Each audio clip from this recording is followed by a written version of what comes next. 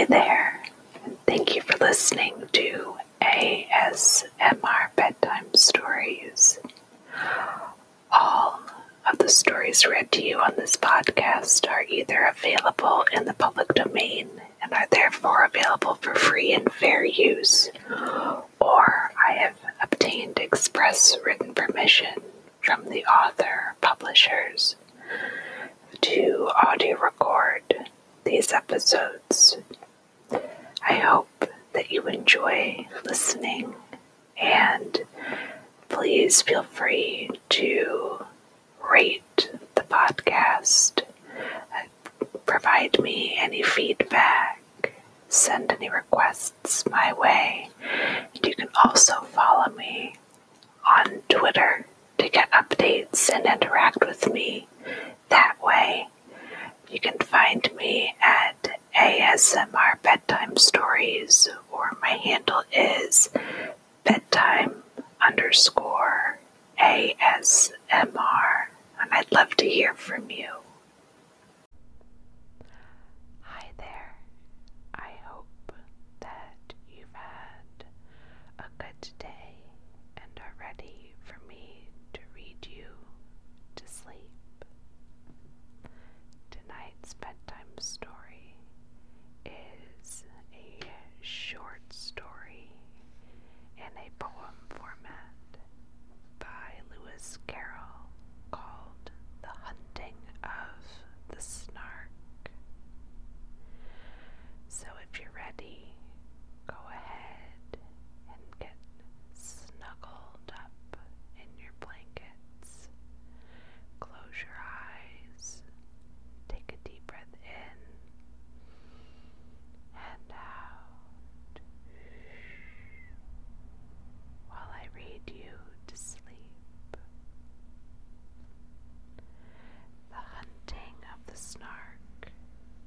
Fit the first. The landing.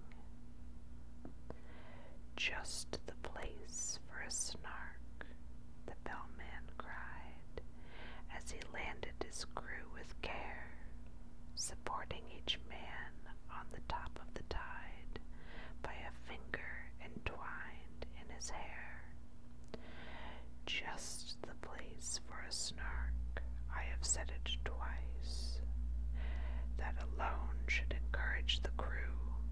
Just the place for a snark, I have said it thrice. What I tell you 3 times is true. The crew was complete. It included a boots, a maker of bonnets and hoods, a barrister brought to arrange their disputes, and a broker to value their goods. A billiard marker, whose skill was immense, might perhaps have won more than his share, but a banker engaged at enormous expense had the whole of their cash in his care. There was also a beaver that paced on the deck, or would sit making lace in the bow, and had often, the bellman said, saved them from wreck, though none of the sailors knew how. There was one who was famed for the number of things he forgot when he entered the ship: his umbrella, his watch, all his jewels and rings, and the clothes he had bought for the trip. He had 42 boxes, all carefully packed, with his name painted clearly on each. But since he omitted to mention the fact, they were all left behind on the beach. The loss of his clothes hardly mattered, because he had 7 coats on when he came, with 3 pair of boots, but the worst of his what's, he had wholly forgotten his name. He would answer "Hi," or to any loud cry, such as "Fry me," or "Fritter my wig," to what you may call a was his name, but especially Thingamajig. While for those who preferred a more forcible word, he had different names from these. His intimate friends called him Candlens, and his enemies Toasted Cheese. His form is ungainly, his intellect small, so the bellman would often remark, but his courage is perfect, and that, after all, is the thing that one needs with a Snark. He would joke with hyenas, returning their stare with an impudent wag of his head, and he once went a walk paw and paw with a bear, just to keep up its spirits, he said.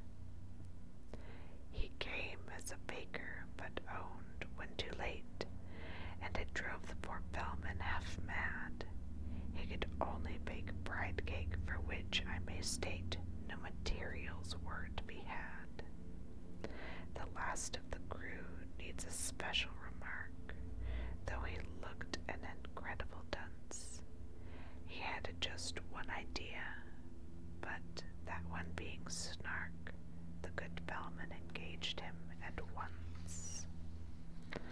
He came as a butcher, but gravely declared, when the ship had been sailing a week, he could only kill beavers.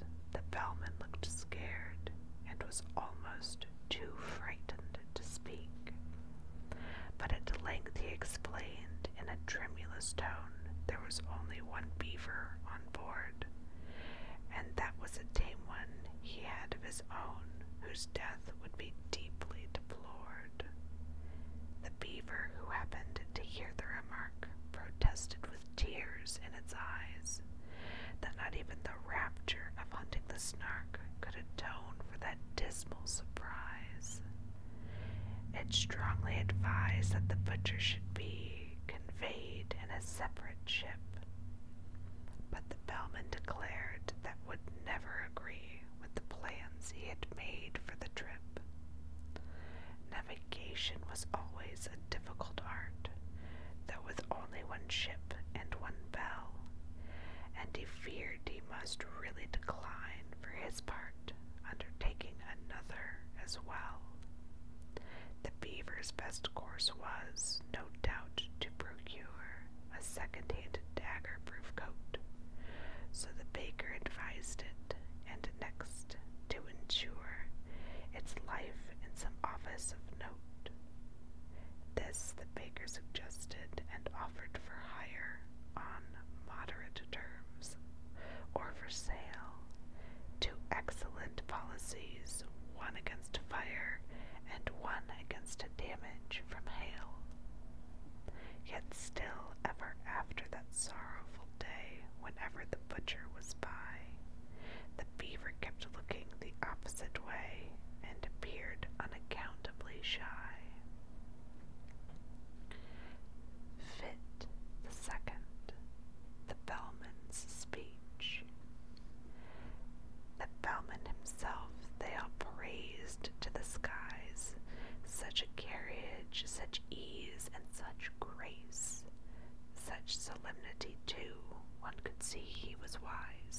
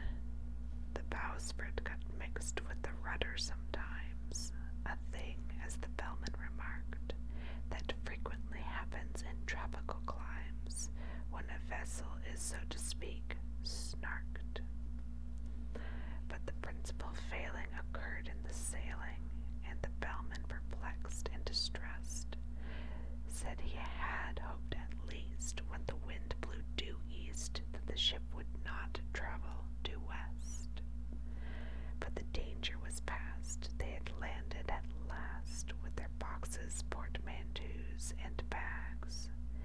Yet at first sight the crew were not pleased with the view, which consisted of chasms and crags. The bellman perceived that their spirits were low, and repeated in musical tone some jokes he had kept for a season of woe, and the crew would do nothing but groan. He served out some grog with a liberal hand, and bade them sit down on the beach, and they could not but own that their captain had looked grand as he stood and delivered his speech. Friends, Romans, and countrymen, lend me your ears. They were all of them fond of quotations, so they drank to his health, and they gave him 3 cheers when he served out additional rations. We have sailed many months, we have sailed many weeks, 4 weeks to the month you may mark, but never as yet, 'tis your captain who speaks, have we caught the least glimpse of a Snark. We have sailed many weeks, we have sailed many days, 7 days to the week, I allow, but a Snark on the which we might lovingly gaze, we have never beheld till now. Come, listen, my men, while I tell you again the 5 unmistakable marks, by which you may know wheresoever you go, the warranted genuine Snarks. Let us take them in order. The first is the taste, which is meager and hollow but crisp, like a coat that is rather too tight in the waist, with a flavor of will-o'-the-wisp. Its habit of getting up late, you'll agree, that it carries too far when I say that it frequently breakfasts at 5 o'clock tea and dines on the following day. The third is its slowness in taking a jest, should you happen to venture on one. It will sigh like a thing that is deeply distressed, and it always looks grave in a pun.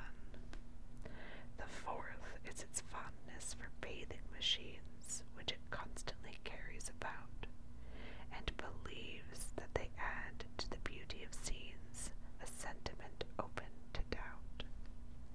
The fifth is ambition. It next will be right to describe each particular batch, distinguishing those that have feathers and bite from those that have whiskers and scratch. For although common Snarks do no manner of harm, yet I feel it my duty to say, some are bojums. The bellman broke off in alarm, for the baker had fainted away. Fit the third, the baker's tale. They roused him with muffins, they roused him with ice, they roused him with mustard and cress, they roused him with jam and judicious advice, they set him conundrums to guess. When at length he sat up and was able to speak, he had a sad story he offered to tell, and the bellman cried silence, not even a shriek, and excitedly tinkled his bell. There was silence supreme, not a shriek, not a scream, scarcely even a howl or a groan, as the man they called Ho told a story of woe in an antediluvian tone. My father and mother were honest, though poor. Skip all that, cried the bellman in haste. If it once becomes dark, there's no chance of a Snark. We have hardly a minute to waste. I skipped 40 years, said the baker in tears, and proceed without further remark to the day when you took me aboard of your ship to help you in hunting the Snark. A dear uncle of mine, after whom I was named, remarked when I bade him farewell, "Oh, skip your dear uncle," the bellman exclaimed, as he angrily tinkled his bell.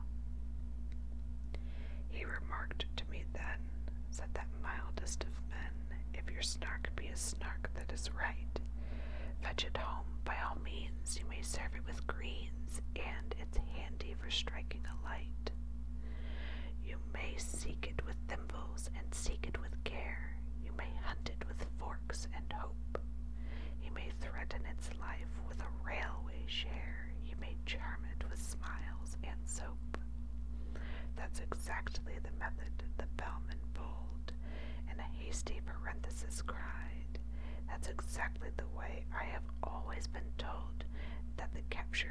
Snarks should be tried. But, oh, beamish nephew, beware of the day if your Snark be a bojem, for then you will softly and suddenly vanish away, and never be met with again. It is this that oppresses my soul, when I think of my uncle's last words, and my heart is like nothing so much as a bowl brimming over with quivering curds. It is this, we have had that before, the bellman indignantly said, and the baker replied, let me say it once more, it is this that I dread. I engage with the Snark every night after dark in a dreamy, delirious fight. I serve it with greens in those shadowy scenes, and I use it for striking a light. But if ever I meet with the bojem that today, in a moment of this I am sure, I shall softly and suddenly vanish away, and the notion I cannot endure. Fit the fourth, the hunting. The bellman looked uffish and wrinkled his brow. If only you'd spoken before. It's excessively awkward to mention it now, with the Snark, so to speak, at the door. We should all of us grieve, as you may well believe, if you never were met with again. But surely, my man, when the voyage began, you might have suggested it then. It's excessively awkward to mention it now, as I think I've already mentioned. And the man they called High replied with a sigh, I informed you the day we embarked. You may charge me with murder or want of sense. We're all of us weak at times, but the slightest approach to a false pretense was never among my crimes. I said it in Hebrew, I said it in Dutch, I said it in German and Greek, but I wholly forgot, and it vexes me much that English is what you speak.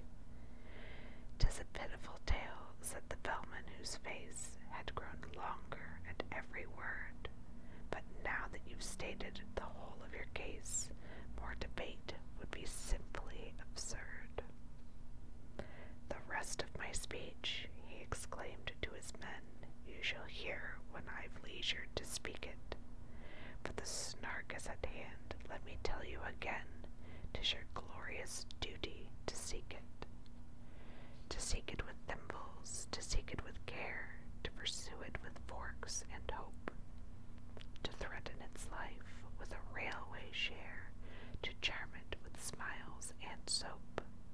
For the Snark's a peculiar creature that won't be caught in a commonplace way. Do all that you know and try all that you don't, not by a chance, must be wasted today.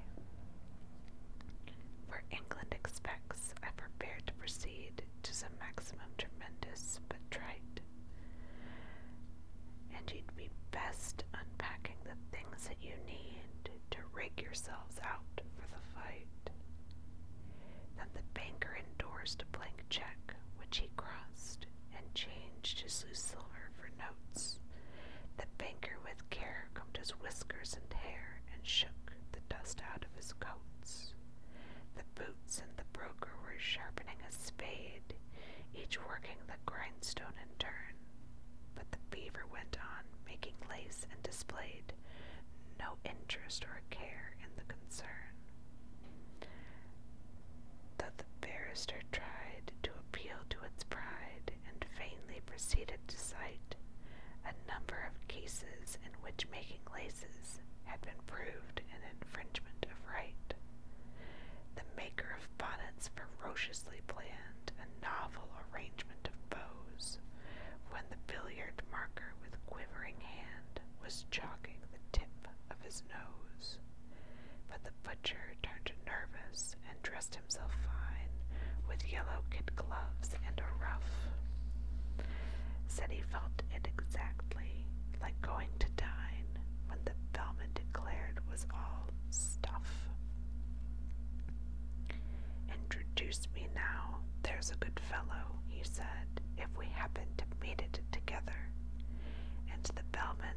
sagaciously nodded his head, said that must depend on the weather. The beaver went simply galumphing about at seeing the butcher so shy, and even the baker, though stupid and stout, made an effort to wink with one eye. "Be a man," said the bellman in wrath as he heard the butcher beginning to sob. "Should we meet with the Jub-Jub, that desperate bird, we shall need all our strength for the job." Fit the fifth, the beaver's lesson. They sought it with thimbles, they sought it with care, they pursued it with forks and hope. They threatened its life with a railway share, they charmed it with smiles and soap. Then the butcher contrived an ingenious plan for making a separate sally, and had fixed on a spot unfrequented by man, a dismal and desolate valley. But the very same plan to the beaver occurred. It had chosen the very same place, yet neither betrayed by a sign or a word the disgust that appeared in his face. Each thought he was thinking of nothing but Snark and the glorious work of the day, and each tried to pretend that he did not remark that the other was going that way. But the valley grew narrower and narrower still, and the evening got darker and colder, till, merely from nervousness, not from goodwill, they marched along shoulder to shoulder. Then a scream, shrill and high, rent the shuddering sky, and they knew that some danger was near. The beaver turned pale to the tip of its tail, and even the butcher felt queer. He thought of his childhood, left far behind, that blissful and innocent state. The sound so exactly recalled to his mind a pencil that squeaks on a slate. "'Tis the voice of the Jub-Jub," he suddenly cried, "this man that they used to call Dunce. As the bellman would tell you," he added with pride, "I have uttered that sentiment once. 'Tis the note of the Jub-Jub, keep count, I entreat. You will find I have told it you twice. 'Tis the song of the Jub-Jub, the proof is complete. If only I'd stated it thrice." The beaver had counted with scrupulous care, attending to every word, but it fairly lost heart and outgrave in despair when the third repetition occurred. It felt that in spite of all possible pains, it had somehow contrived to lose count, and the only thing now was to rack its poor brains by reckoning up the amount. "Two added to one, if that could but be done," it said with one's fingers and thumbs, recollecting with tears how, in earlier years, it had taken no pains with its sums. "The thing can be done," said the butcher. "I think the thing must be done, I am sure. The thing shall be done. Bring me paper and ink, the best there is time to procure." The beaver brought paper, portfolio, pens, and ink in unfailing supplies, while strange, creepy creatures came out of their dens and watched them with wondering eyes. So engrossed was the butcher he heeded them not, as he wrote with a pen in each hand, and explained all the while in a popular style which the beaver could well understand, taking 3 as a subject to reason about, a convenient numbers to state. We add 7 and 10, and then multiply out by 1,000, diminished by 8. The result we proceed to divide, as you see, by 990 and 2. Then subtract 17, and the answer must be exactly and perfectly true. The method employed I would gladly explain, while I have it so clear in my head, if I had but the time and you had but the brain, but much one moment I've seen what has hitherto been enveloped in absolute mystery, and without extra charge I will give you at large a lesson in natural history. In his genial way he proceeded to say, forgetting all laws of propriety, and that giving instruction without introduction would have caused quite a thrill in society. As to temper the Jubjub's desperate bird, since it lives in perpetual passion, its taste in costume is entirely absurd. It is ages ahead of the fashion. But I know any friend it has met once before, it never will look at the bribe, and in charity meetings it stands at the door and collects, though it does not subscribe. Its flavor when cooked is more exquisite far than mutton or oysters or eggs. Some think it keeps best in an ivory jar, and some in mahogany kegs. You boil it in sawdust, you salt it in glue, you condense it with locusts and tape, still keeping one principal object in view, to preserve its symmetrical shape.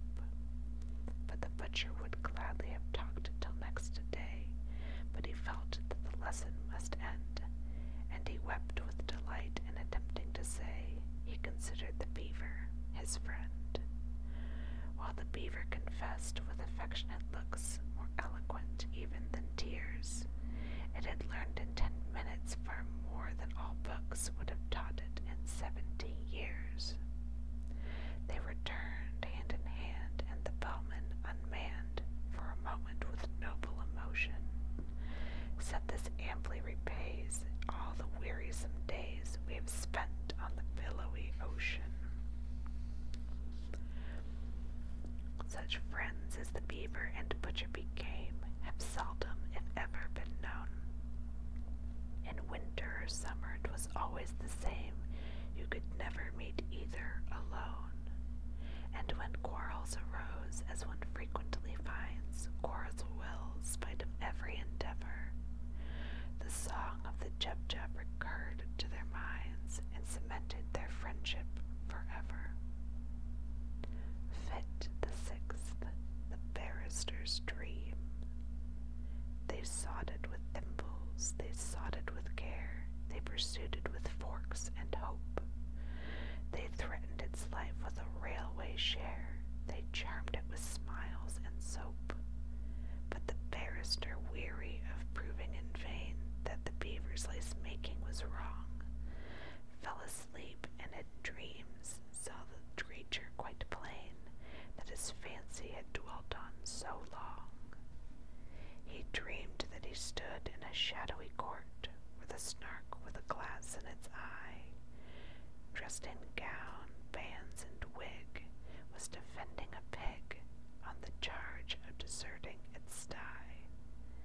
The witnesses proved without error or flaw that the sty was deserted when found, and the judge kept explaining the state of the law in a soft undercurrent of sound. The indictment had never been clearly expressed, and it seemed that the Snark had begun, and had spoken 3 hours before anyone guessed what the pig was supposed to have done. The jury had each formed a different view long before the indictment was read, and they all spoke at once, so that none of them knew one word that the other had said. "You must know," said the judge, but the Snark exclaimed, "Fudge! That statute is obsolete quite. Let me tell you, my friends, the whole question depends on an ancient manorial right. In the matter of treason, the pig would appear to have aided but scarcely abetted. While the charge of insolvency fails, it is clear, if you grant the plea never indebted. The fact of desertion I will not dispute, but its guilt, as I trust, is removed, so far as relates to the cost of this suit, by the alibi which has been proved.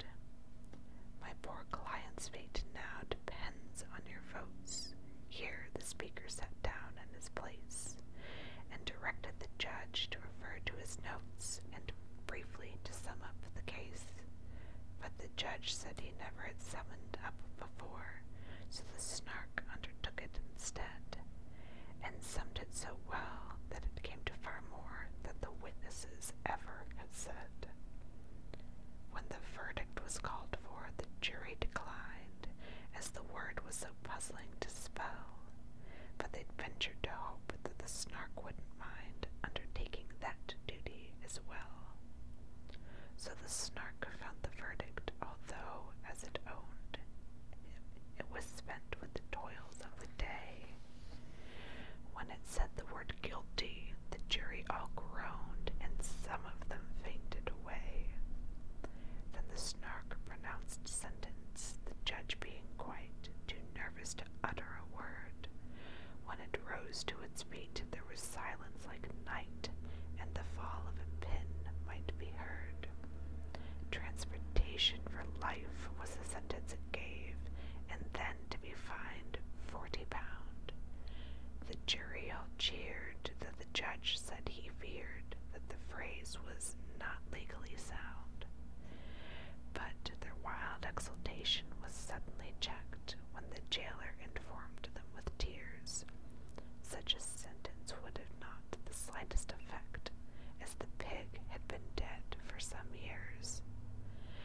The judge left the court looking deeply disgusted, but the Snark, though a little aghast, as the lawyer to whom the defense was entrusted went bellowing on to the last. Thus the barrister dreamed, while the bellowing seemed to grow every moment more clear, till he woke to the knell of a furious bell which the bellman rang close at his ear. Fit the 7th, the banker's fate. They sought it with thimbles, they sought it with care, they pursued it with forks and hope. They threatened its life with a railway share, they charmed it with smiles and soap. And the banker, inspired with a courage so new that it was matter for general remark, rushed madly ahead and was lost to their view in his zeal to discover the Snark. But while he was seeking with thimbles and care, a bandersnatch swiftly drew nigh, and grabbed at the banker, who shrieked in despair, for he knew it was useless to fly. He offered large discount, he offered a check, drawn to bearer for £7.10,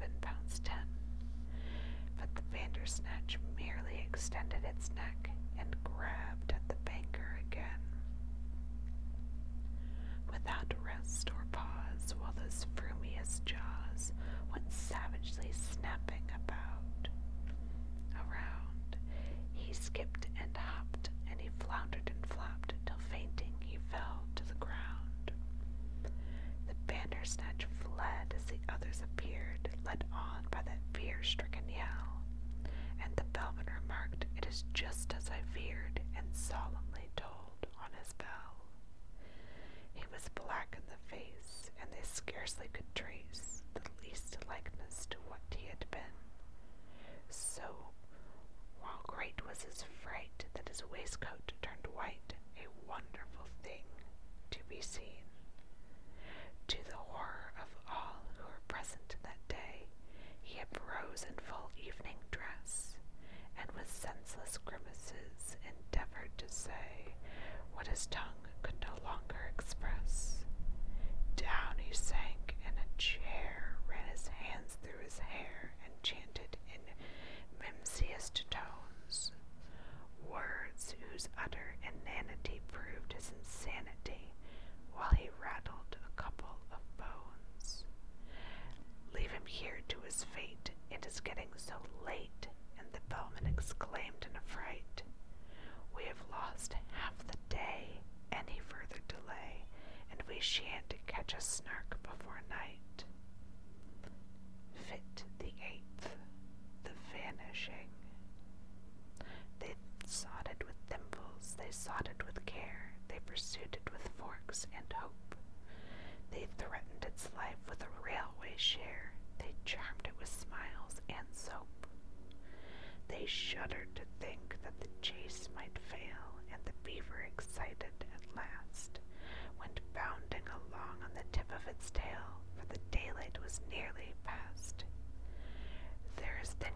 shouting," the bellman said. "He is shouting like mad, only hark!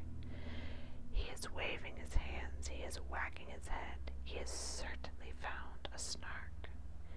They gazed in delight while the butcher exclaimed, "He was always a desperate wag."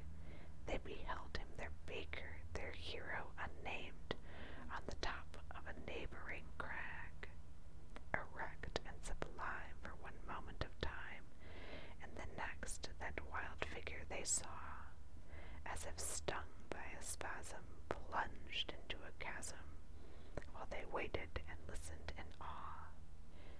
"It's a Snark," was the sound that first came to their ears and seemed almost too good to be true. Then followed a torrent of laughter and cheers, then the ominous words, "It's a boo." Then silence. Some fancied they heard in the air a weary and wandering sigh that sounded like chum, but the others declare it was only a breeze that went by. They hunted till darkness came on, but they found not a button or feather or mark, by which they could tell that they stood on the ground where the baker had met with the Snark.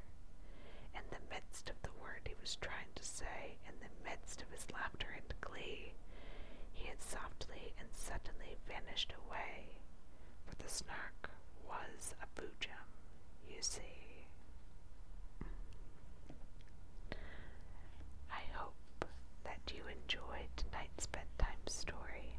I apologize for any stops and starts that may have interrupted the reading. I've moved, if you've noticed on my Twitter, to New England, and so I'm still adjusting to our new place and making sure that the sounds in the background aren't too intrusive. So I hope that's okay. But I hope that you enjoyed Lewis Carroll as much as I enjoy reading him to you. His poetry styles are very fun to read, and I have a lot more of his works that I would like to read to you